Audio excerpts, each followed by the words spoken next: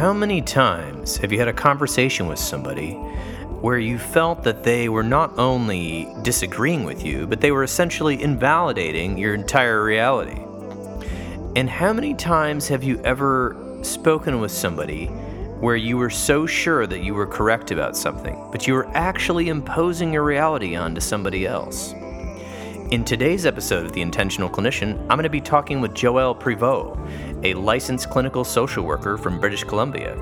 She is the author of The Conversation Guide: How to Skillfully Communicate, Set Boundaries, and Be Understood. She writes, "Most of us have everyday conversations with ease, yet we can get tripped up when the topic turns serious or emotional. We may fumble or freeze.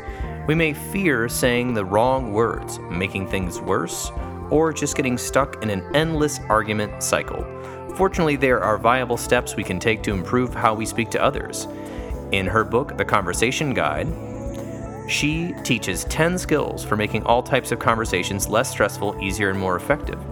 So today, on The Intentional Clinician, we're going to be speaking about her book, her journey to writing her book, how the book has changed her, and how her clinical practice has informed the book.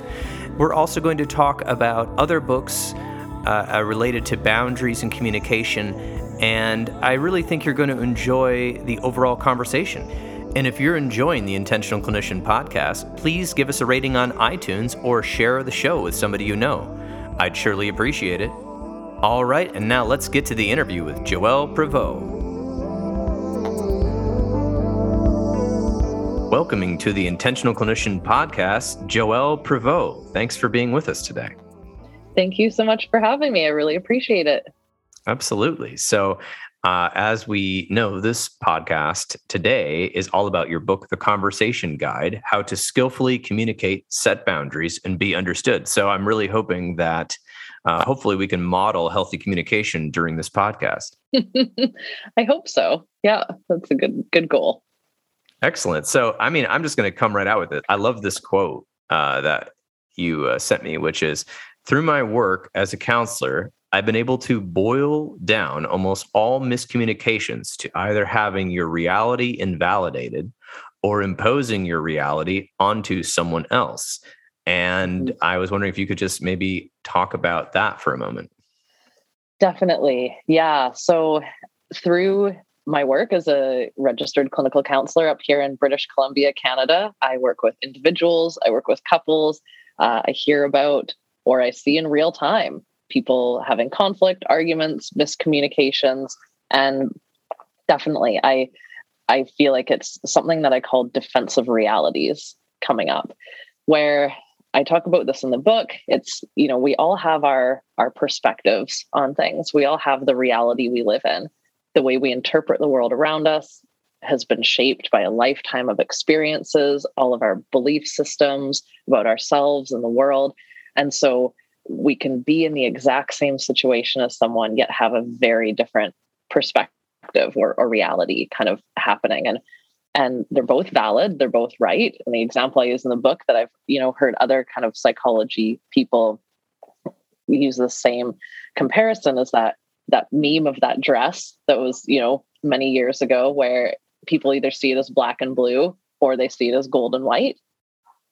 And so no one's right or wrong. I mean, we know that the dress's real color is black and blue, but the photo of the dress, what color is the photo of the dress? Well, It depends on who you ask.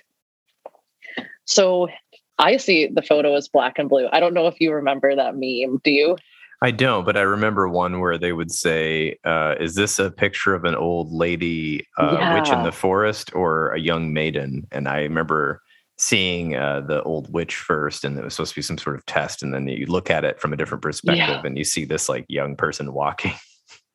Definitely. That's a great one as well.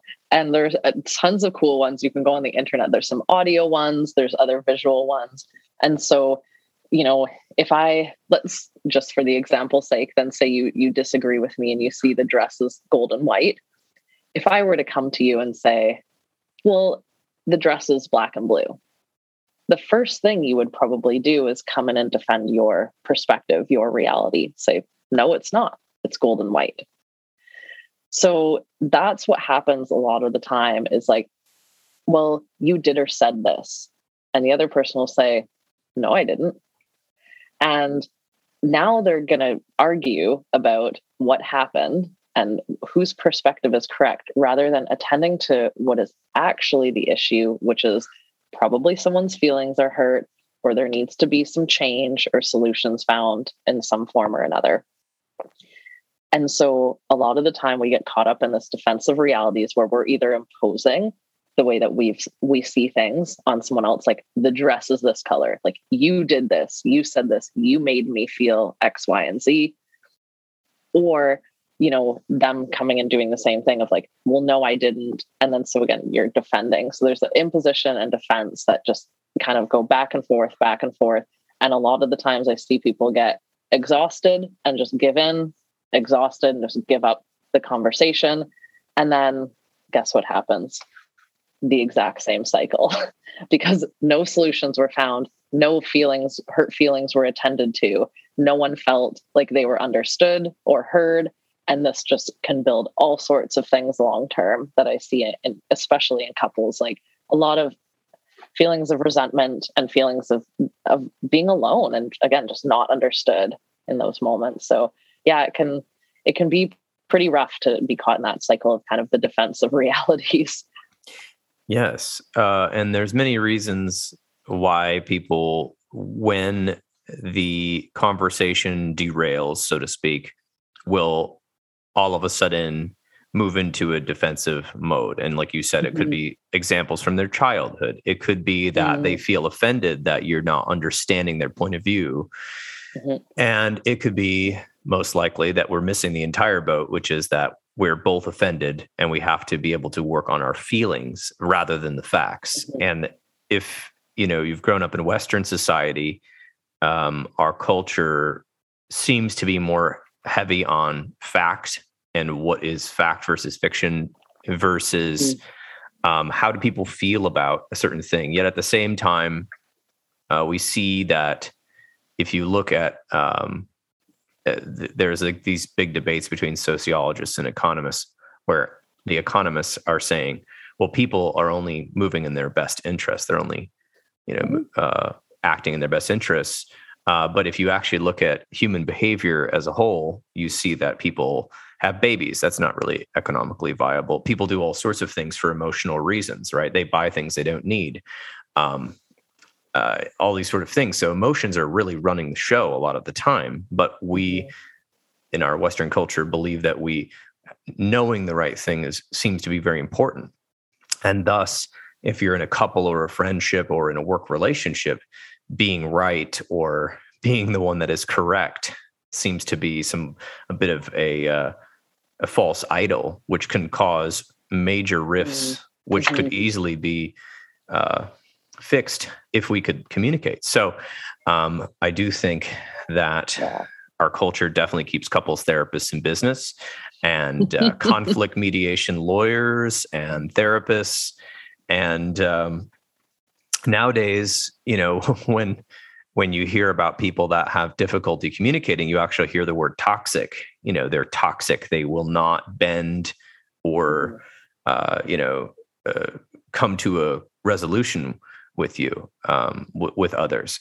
And so, that is a huge deal. So maybe could we deconstruct a little bit just for the audience about why do people want to hang on to their perspective? I mean, I just threw one of my theories in the hat. I'm sure there's multiple, but what are your thoughts? Well, I think it's really interesting just to touch on something that you were saying before of like these kind of quote unquote toxic behaviors and these people of wanting to prove themselves right. That's one thing that I really outline in the book and with my clients when I'm working on these kind of communication skills coaching, is that having realistic goals for your interactions is so important and is basically step one. That's before we even talk to someone or around them. Are my goals realistic here? Is my goal to change someone else's mind? Well, that's not a realistic goal at all, because we can't control other people.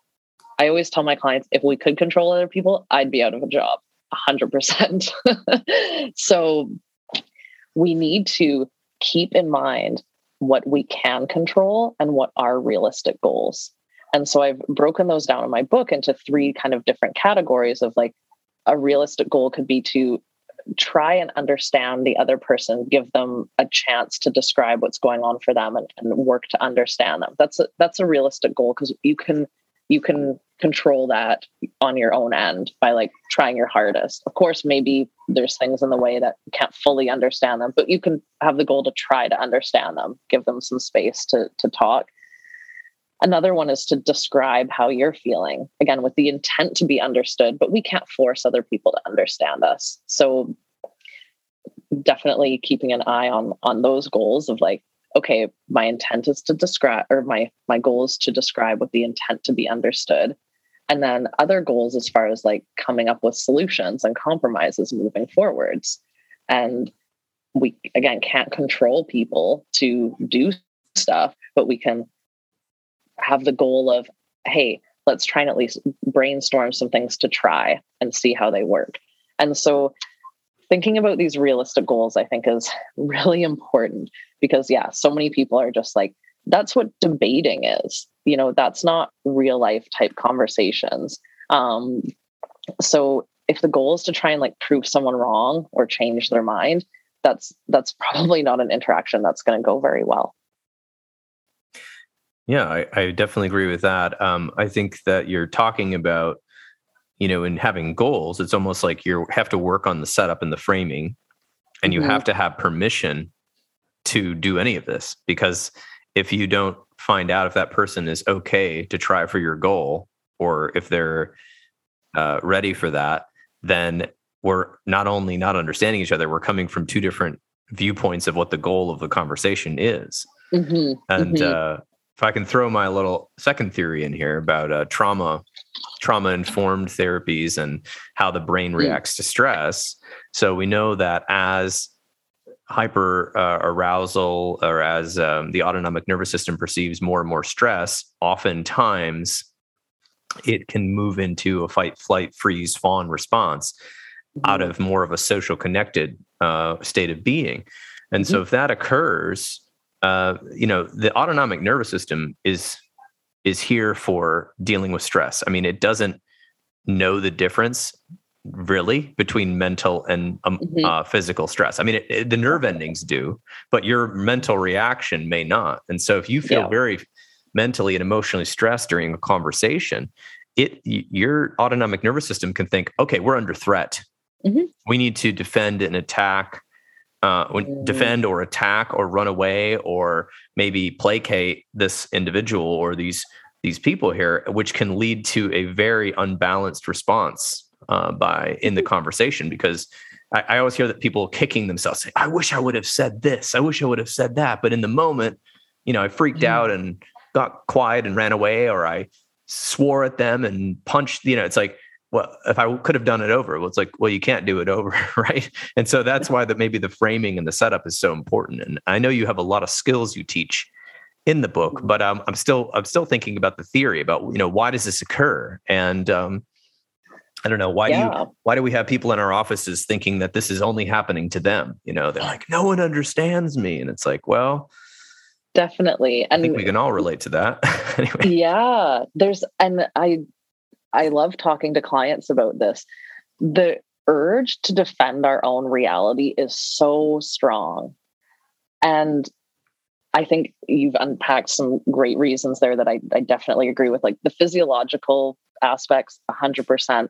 Like when our brain switches, it's like the different parts of our brain are, if our prefrontal cortex is switching off and our limbic system is switching on, and we don't have access to the problem solving part of the brains that are going to help us, be able to figure out what's the best way to kind of maneuver this socially. We're just in like exactly that reactive, instinctual kind of phase.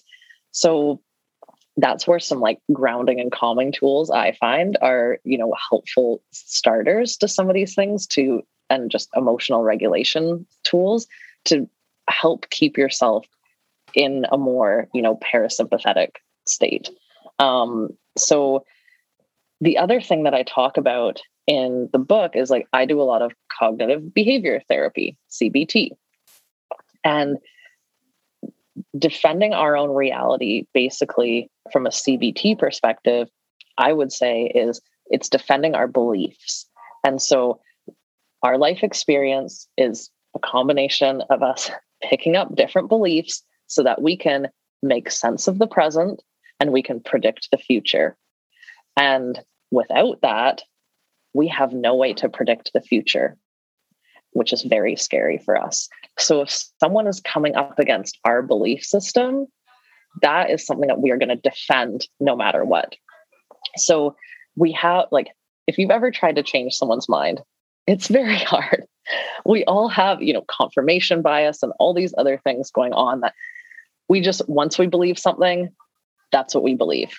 And we only like to see evidence that supports those beliefs. And it's a huge part of who we are. And especially these kind of interpersonal beliefs or these beliefs about ourselves, are something that people hold very near and dear, even if they are untrue and maladaptive beliefs. Like we see a lot in CBT is like, I'm unlovable, I'm not good enough, I'm unsafe, I'm powerless.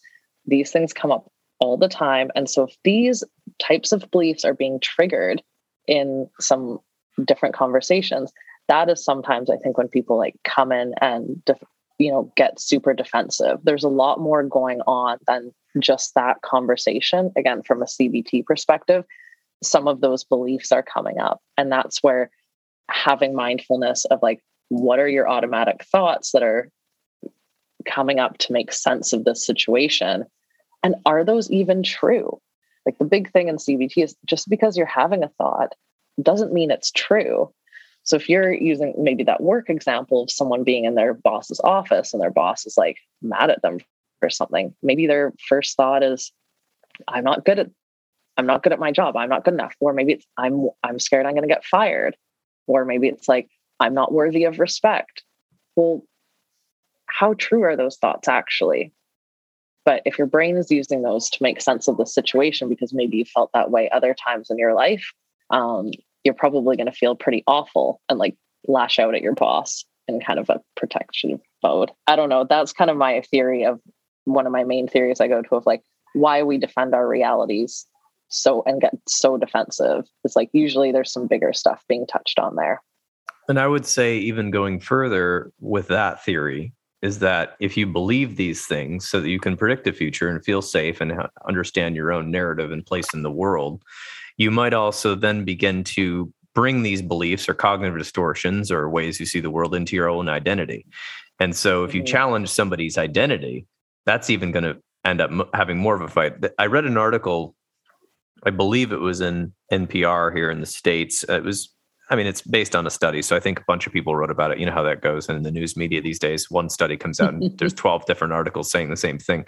But essentially it was saying that when somebody has a deep-seated belief that is almost bordering on an identity, often, maybe some sort of political or scientific belief, if a representative, and this was done in a lab, if a representative of that field comes to them, introduces themselves, has a conversation, shows them charts and graphs and contrary evidence to their maladaptive or false belief, that person, most of the time, and this was a percentage, but it was like way over 50%, will not change their belief system. They will actually become entrenched further in the way that they believed versus the actual evidence that may have been presented to them, which shows how deep, because I can think about, if I'm wrong about something, as little kids, you're supposed to be telling the truth, and if I'm believing a lie about myself or the world, I want that lie to be the truth.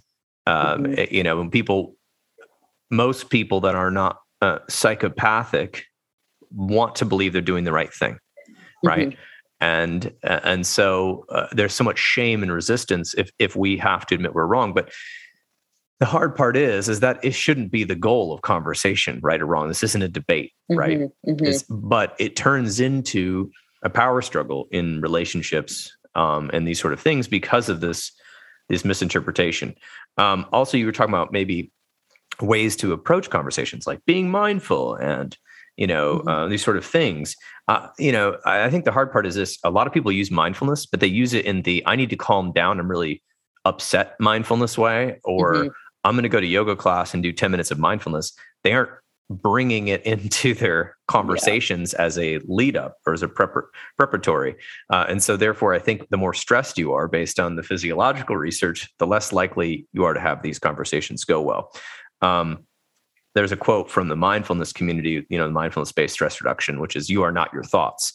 But I actually think that most people don't believe that in the US, and I don't know about Canada. I can't speak for Canada, but I'll just say the West. We believe we are our thoughts. Whatever we think is right, or that sort of thing. We're very attached to our thoughts, very possessive, instead of the more Eastern view of the fact that which is also scientific, that the mind just babbles endlessly about the stimuli around it. And it's not everything we think is true, which is a natural result of having a brain. So with that, we've delved deep into the science of that. I wanted to see maybe what you think about people that are trying to have better relationships through communication, and they're trying to do better with their partner, their friend, or their boss, or whatever, or their teacher. And they're trying to do everything right. They're reading your book, and then things still go south. I mean, what can we tell these people? And I know they need to read the book. I don't want to give away the whole bag here. And we're not, this is not a TED Talk. This is a podcast. But I kind of want to hear what you have to say to folks who are just like, "You don't know my uncle. He's impossible."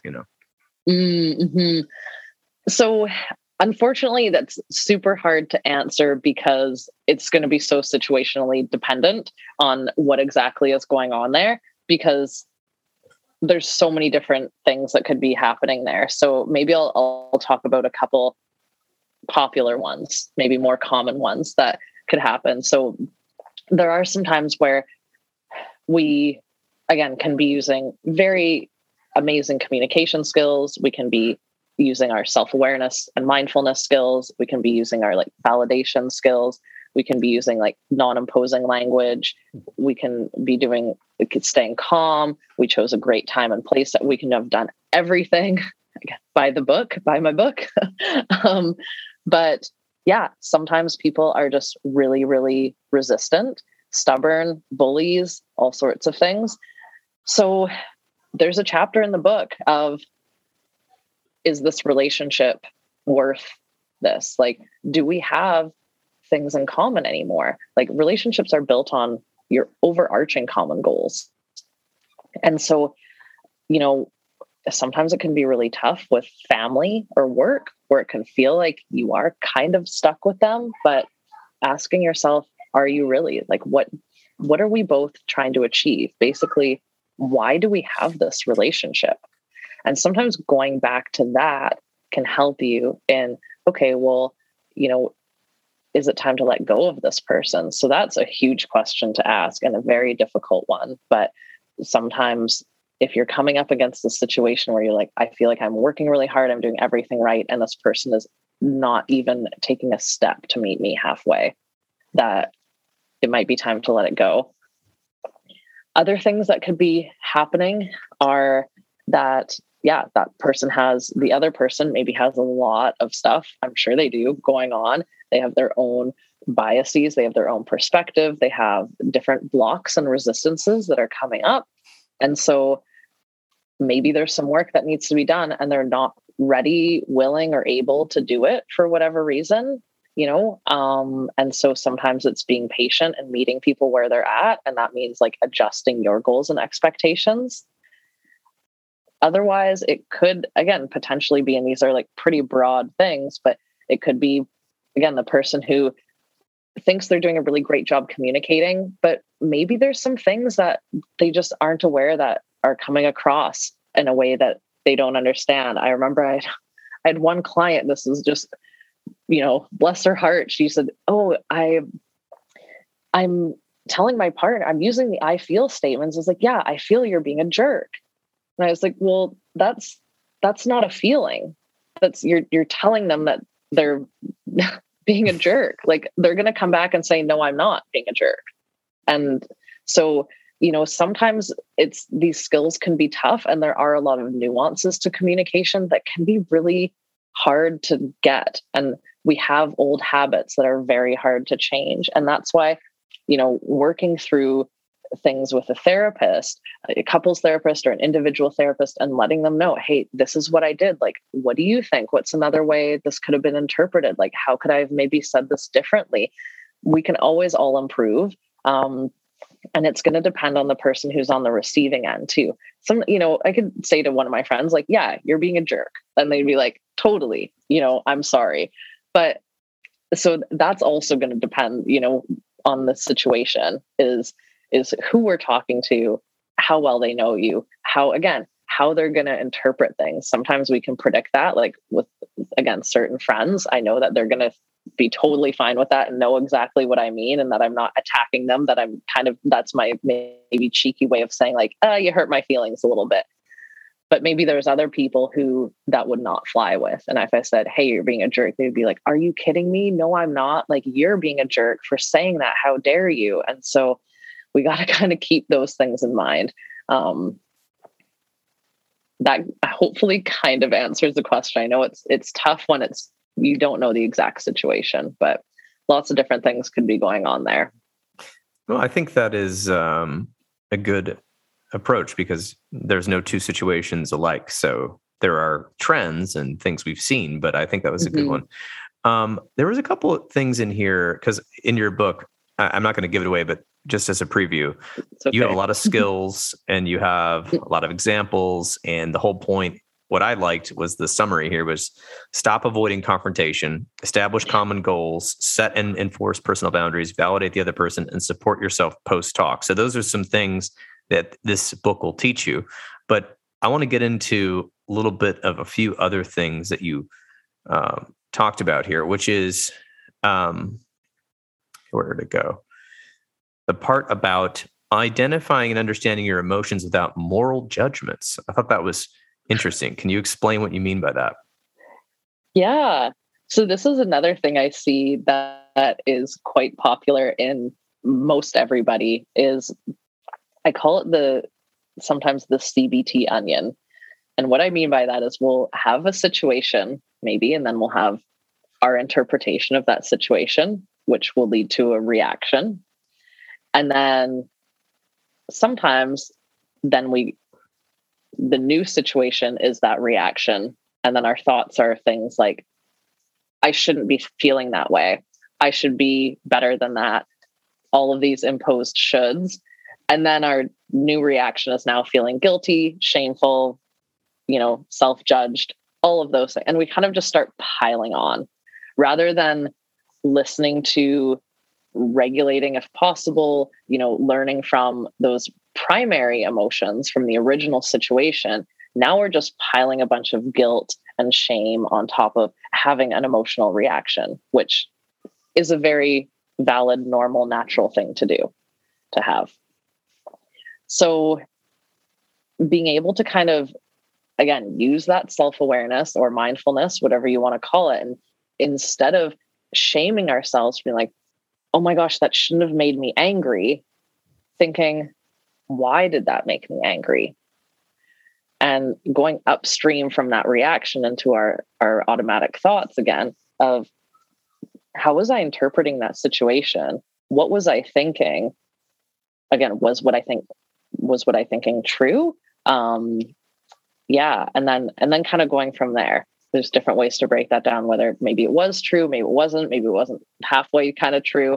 But yeah, adding that kind of shame and judgment onto our own reactions can just cause people to feel even worse on top of feeling bad already in the first place. Yes. And I think that's a skill to be developed. And I think a lot of people have to read books, learn different coping skills. Mindfulness meditation kind of deals with that as well. And of course, individual counseling as well. An interesting thing here, of course, for therapists, we talk about this quite often, but what happens if somebody has either an anger outburst in a conversation or a crying episode where we've just boiled over the top. You had some tips for that. And I'm just sort of curious about your analysis or maybe the tip there. Great. Yeah. So they're quite different for each crying and anger. So maybe I'll do crying first. I wish our society was a bit more accepting of crying. I'm a pretty easy crier, I would say, in life. And sometimes you just can't help it, right? You wish you could. So there's a lot of things, again, in our kind of, Western culture that have a lot of like shame and discomfort around when people are crying. It's like, oh my gosh, immediately make them stop. Like, I feel really bad. All of these different emotions come up for people. So I kind of looked at that in the book a bit, and there's just a short section about it. But basically, I mean, trying to normalize it as much as possible. And depending on if you're the person crying or you're with the person that's crying, again, just thinking about like what's coming up for you. Is it the urge to like immediately try and get them to stop rather than being like, are you okay? Do you just want to continue on with the conversation, or do you need some time? Again, as the person who's crying, maybe very briefly attending to like the comfort of the other person, being like, hey, like I'm crying, I'd like to just keep going through the conversation. Like, I'm okay. I'm just feeling really overwhelmed right now, rather than, their automatic thoughts might be like, I'm a terrible person. I made this person cry. They're completely out of control emotionally now. Like, they want to shut the conversation down, which could all be completely untrue. So if you're the one crying, letting the other people in on what's going on for you and like asking for what you need can be really helpful in everybody in the situation feeling a lot more comfortable. So that's one for crying. And there's a lot more I could say on it, but I think sure. that's that one. And then anger is one that, and I love talking to clients about, because it's such an interesting emotion, because there's always so much under it, as we know as therapists. It's like more of a secondary type emotion. And so I love to get clients to explore their anger and ask themselves some questions and kind of just what is the purpose of this anger? And if we look at some kind of like dialectical behavior therapy theory, thinking even just some other types of therapy theories about purpose of emotions, like anger. And I think I use this example in the book of, if we think about like an animal that's angry, what type of response are they trying to elicit? So they're trying to elicit fear, right? They're trying to like get someone to back off, basically. If you think of like an angry dog, that can be pretty scary, or an angry bear. So if we think about that, it's like, ooh, what am I trying to protect? And so anger can sometimes, most times, be something that's coming out to protect a resource that we have. And that resource might be our emotions, it might be our time, it might be our physical stuff, it might be our kids, it might be, who knows, all sorts of things. So when anger comes out, I say, what are you trying to protect? Because we've kind of been desensitized to it. Just like you were speaking before about some of our brain can't really tell the difference between the physical threat versus emotional threat. I think that's very true with anger too, of like, we still have these almost instinctual reactions, yet being put in our society, it's like, if someone's angry, sometimes they are actually pretty scary, depending on the person. But a lot of the time, if it's like our partner and there's no history of like violence or abuse, it's kind of like we can just shrug it off and be like, yeah, whatever. Like, this person's yelling and angry, but it doesn't really faze me. Like, I don't have the fear response. And so that's why some people just get even more and more angry when the other person isn't kind of like buying into it. So for anger, that's one that I love to ask, is like, what are you protecting? Is that actually, again, is this true? Is that actually being threatened right now? Are you safe? And that can really help to just de-escalate anger sometimes. I like that because that leads me into further behavior discussion. These are instincts, like you said, these are like reactions. And Mhm. from what we've been learning a lot about the trauma responses, we can then start generalizing to other responses. Humans often will have an emotional or thought response really before they've been able to completely contemplate what they're doing. Mhm. And it's in micro nanoseconds, and then they Mhm. make up a story about it. So, if you go up to an animal and you raise your fist and they know what you're doing, like a dog, it will cower, right? Mhm. And or it might come at you with its teeth. I don't know, right? But we're the same way. It's just then we have to like talk about why that occurred and how that occurred, and we have to analyze it. But we'll have a reaction before we actually have a formalized thought, because Mhm. our body and brain want to stay alive. It wants to survive. So that being said, because we've got pretty advanced brains, and we've studied other animals and primates, there's this trend in psychology that says behind every behavior is a need we have a need. That's why we're doing this behavior. There's some reason for it, right? We need something. So if that's something we can remember when we're in conversations and we're dealing with Mhm. people, how can that help us, I suppose, and maybe help ourselves if we understand that maybe we're angry because we have something that's unmet, a need unmet, or we're crying because something's unmet. Can you Mhm. explain a little bit about that, maybe from your perspective? So explain a little bit more about, sorry, the kind of Well, needs of conversation. when conflict comes up and there's a behavior displayed, right? There's behaviors Mhm. being displayed that may be, I don't know, divisive to conversation. How do we figure out, how do we not take the bait of the, as the person in the conversation? How do we not how do we be able to contextualize that somebody is needing something so that we can become Mm. a positive resolution in the conversation versus just another defender or, Right. accuser? Yeah. So again, this comes back, and this is, I do this so often with clients. It comes back to those goals in the conversation, I think, is kind of what you're getting at, where it's like, what is that motivation for this communication or relationship? Like sometimes it can be pretty obvious or like trivial. We don't even need to think about it. But when it comes to these types of conversations that I see people avoiding, that they don't want to have because, oh, what if it escalates? What if this happens? Like, I don't know how to set boundaries. I don't know how to ask this person for X, Y, or Z, or explain to them how I'm feeling. So thinking back to, yeah, what are your goals? And on the flip side, what are their goals? And, when those emotions can kind of come up of like, oh, if this person's angry, ask the same question, but for them, what do I think they're protecting right now? What is under threat for them?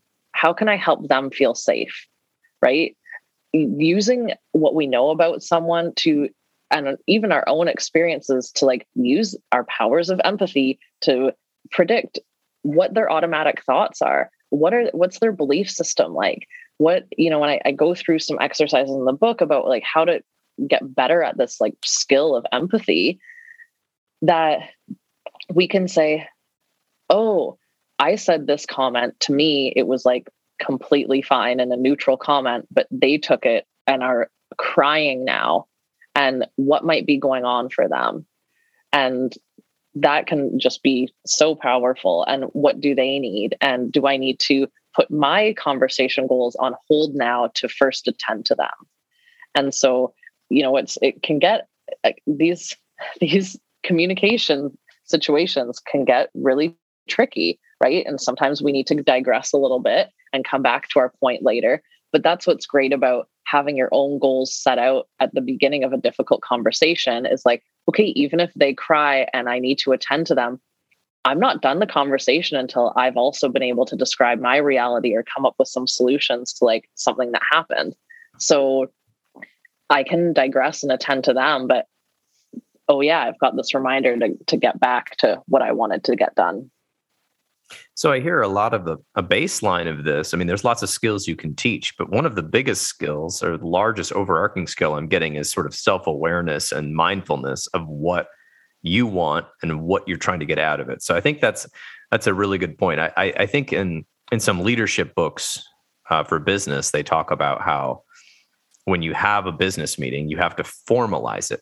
If between coworkers, if you don't formalize it, what happens is we often digress into family dynamic, weird conversation where everyone's just, you ever seen those fake inspirational meeting pictures where they're like, together we're worse than we were before. Like these like jokes about inspiration.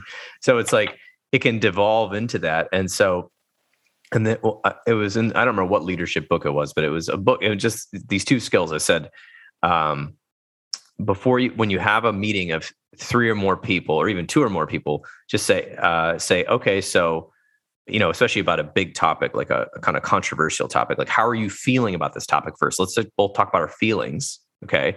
Now let's talk about our goals of what are we going to cover in this conversation? First of all, what are we going to cover? And secondly, do we have to make a decision about these?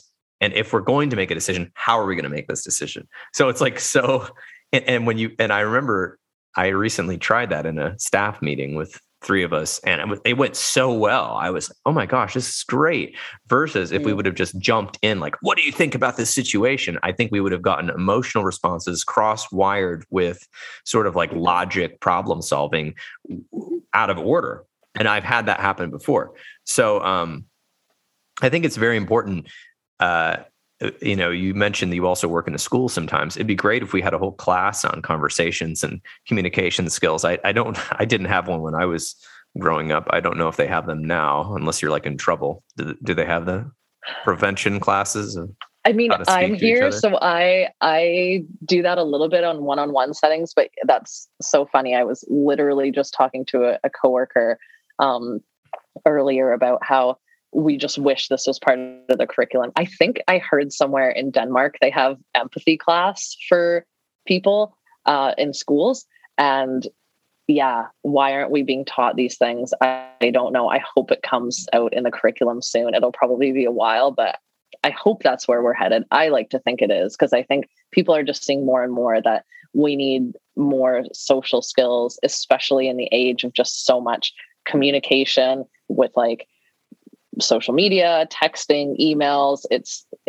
Things can get really misinterpreted, and there can be a lot of like hard situations that people just, again, tend to avoid because they just don't feel confident they have the skills to handle them. So that's why why I wrote the book. So hopefully that can do for now until we can get this content into schools. That would be great. Yeah. I've always said that every school should have a class either every year or every other year, which takes a semester to go over mental health. What is mental health? Communication and relationships. And I think that we would see a decrease in school violence and bullying and things like that. But who knows? Maybe I'm just an idealist. But I think in British Columbia, we have in health class, healthy relationships segment. So I think we've got, there's some stuff that's really awesome. And I think we're, again, headed in the right direction. That's good. Yeah. In the US, they have mindful schools, which usually means that you're a rich school district and you've hired mindful schools to come in and basically teach everyone mindfulness and communication skills, but it's not part of the actual curriculum as far as I understand in the US as standard curriculum. Not required to graduate, which it should be. I think you have to pass that class. So I want to know a little bit about you in terms of, being a counselor. I was just curious, I don't know how long you've been a counselor, but you've already got a book published here. How has your life kind of changed in your own communication from writing a book where you're now, teaching everybody how to communicate? I'm just curious how that's affected you. Great question. All my communication goes perfectly now. That's what I thought. Yeah. Next question. No, I think and I'm sure like every counselor has such a similar experience where going through counseling school, whatever that may be, is just you are your own guinea pig for so much of that time. And we have our own life experience to draw from because we don't have any clients yet. And so it's like, we're really taking a deep dive into our own selves throughout that process of just getting our designations, our degrees or whatever. And so that, I think, just ramps up the self-awareness, and we start to unpack our own beliefs, and that's really great. And then being someone who then has been drawn to communication and these types of skills, I apply them to my life all the time. I have for years now. So my communication still, sometimes stuff comes up that, in hindsight, I'm like, oh, I could have done this differently, or, oh, there's always going to be things that we can do better. But I definitely think my communication has gotten a lot better, having just gone through my counseling school and then really gone through writing this book and really bringing that formal awareness to like, oh, these are the skills I need to bring. Oh yeah, did I maybe forget one? Definitely, I'm not perfect. Like, it's like, oh, I chose a terrible time and place to bring that up. Whoops, like gotta remember to keep that one in check next time. So definitely, I think my communication has gotten better, but nowhere near perfect, but I'll keep trying. Yeah, right. It's difficult because, everybody, we have so many emotions and situations that come up through our day. And especially when I think you're in your career, and your career in counseling, I think the career is very, very diverse and interesting always, right? It's not like I'm working in a grocery store and I keep putting stuff in the bags and then occasionally somebody will, do something odd. I mean, every day you hear new stories, so that can really throw you off. Your game sometimes makes your game better. But I was just thinking about, the old counselor jokes, how people will joke like, isn't your mental health perfect? And I could just see like a friend of mine, if I wrote a book, just like keeping the book in their car and like, being like, hey, you screwed up chapter 3 right there. That's what you did. But I'm just teasing.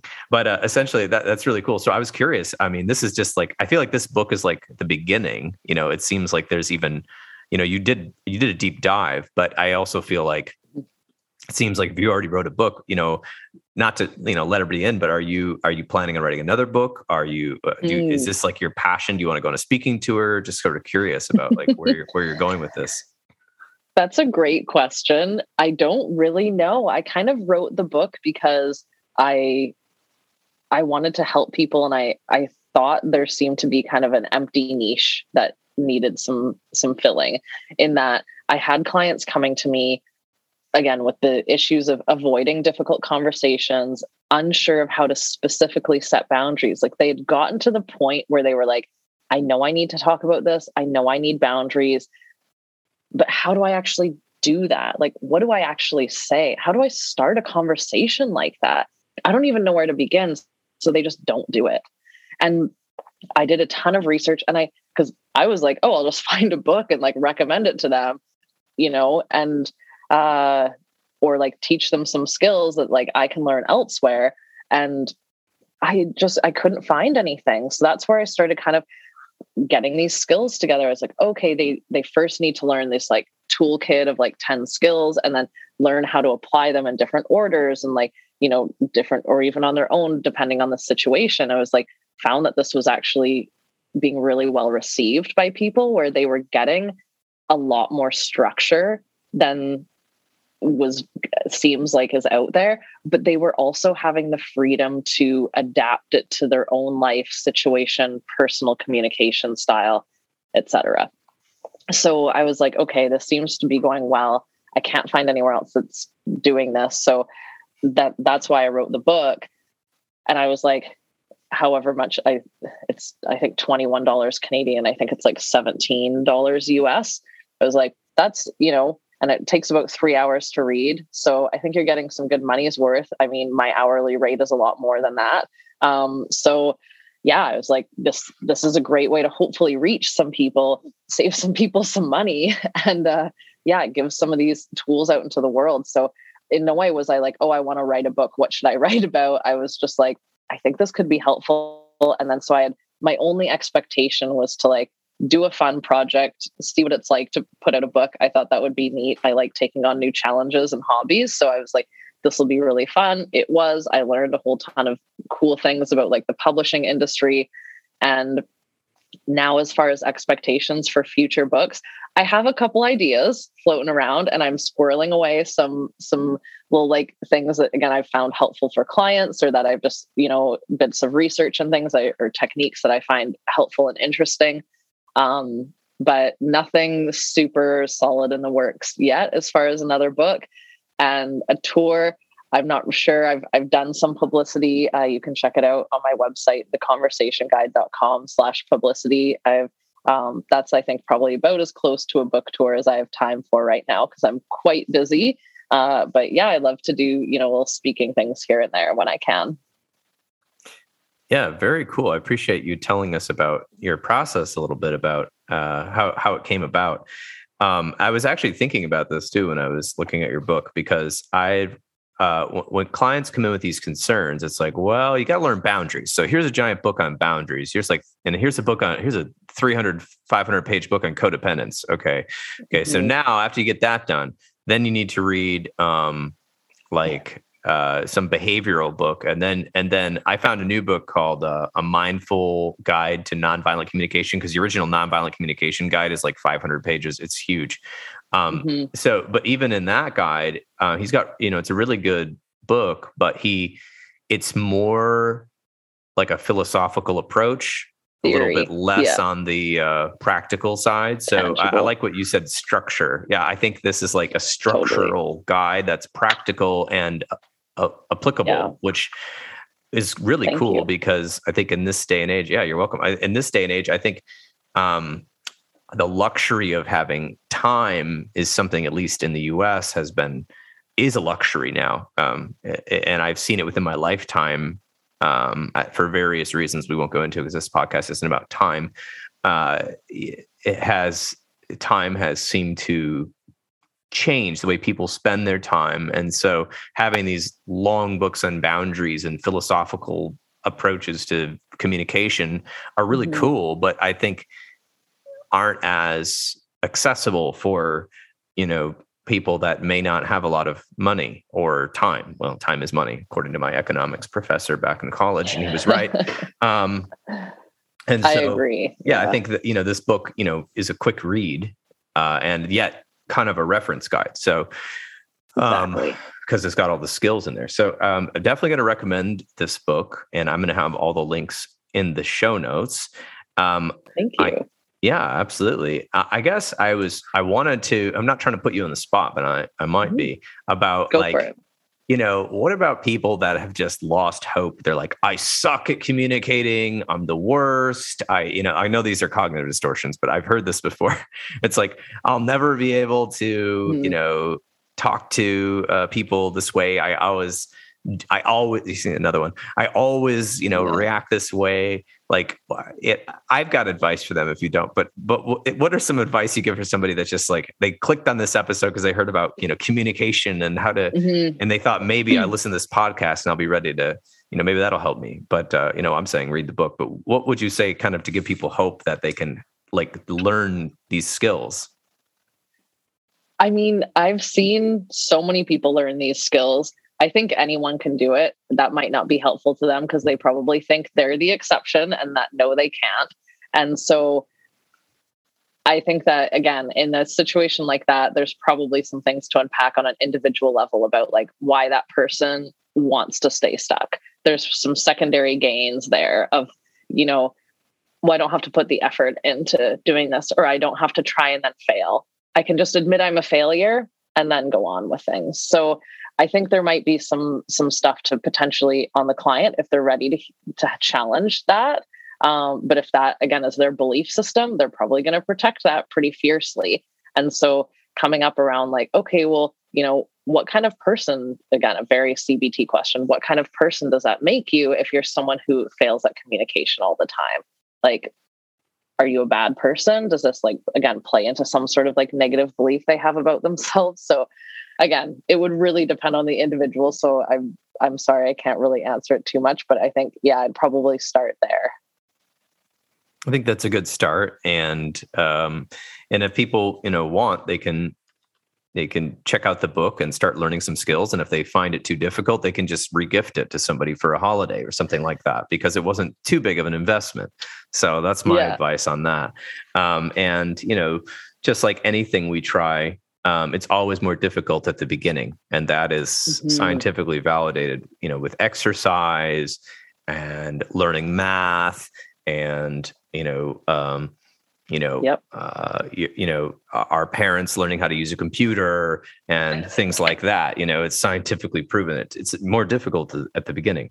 So, I think that's a fair shake. Like I said, I've got all that information there in the show notes for everybody. And, I'm just curious, do you ever, have a little dialogue with your readership? Curious about that. Definitely. I love getting emails. Anyone who picks up a copy of the book, they can there's a contact form on my website, www.theconversationguide.com. And you can email me, ask me questions about the book. I have clients who have already read the book and love talking to me about it and asking me questions, which is great. I'm part of a book club that we're actually reading it this month, so I can't wait to hear what their feedback is. So definitely, I'm open to any and all questions, praise, criticisms, whatever you got. I'd love to hear from people. Well, that's exciting. And people can also connect to you on your Instagram, which they can click on. Well, Joelle, it's been wonderful having you on here. And I'm so glad that you have contributed this book to the general public. And yes, I'm just enjoying it so far. So I can possibly send you some feedback when I finish it. So thank you so much. I really appreciate you having me and picking up a copy of the book, and hopefully in the future giving me some feedback about it, and maybe we can talk about it again. Sounds great. Thank you so much, Joelle.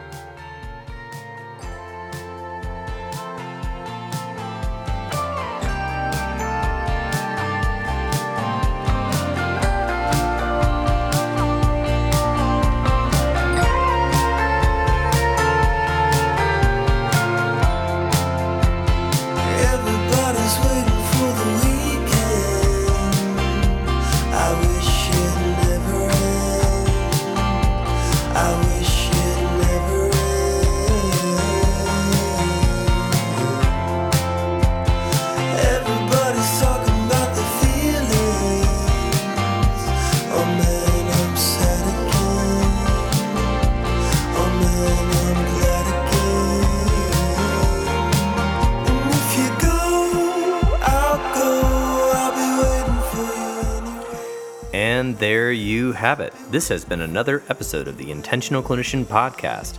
If you're enjoying the show, please share it with people you know. I would surely appreciate it. As you may have known, I have released a video course for parents of young adults, What Should We Do Now? It is available on Udemy, which is a course website. The link will be in the show notes.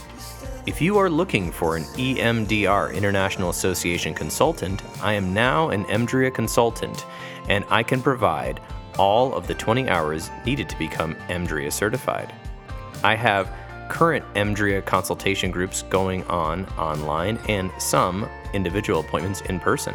Check out the link in the show notes for details.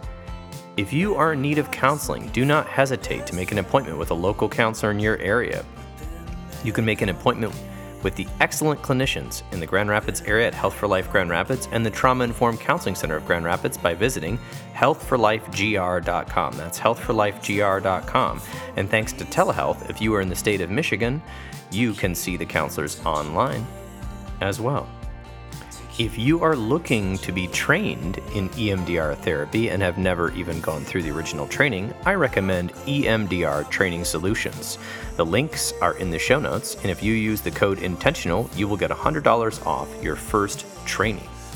The recording you just listened to consists of the personal opinions of Paul Krauss and his guest, and while these are based upon the literature they have read and their experience in their respective fields, whatever is said on this podcast should not be viewed as the definitive opinion on this or any other subject.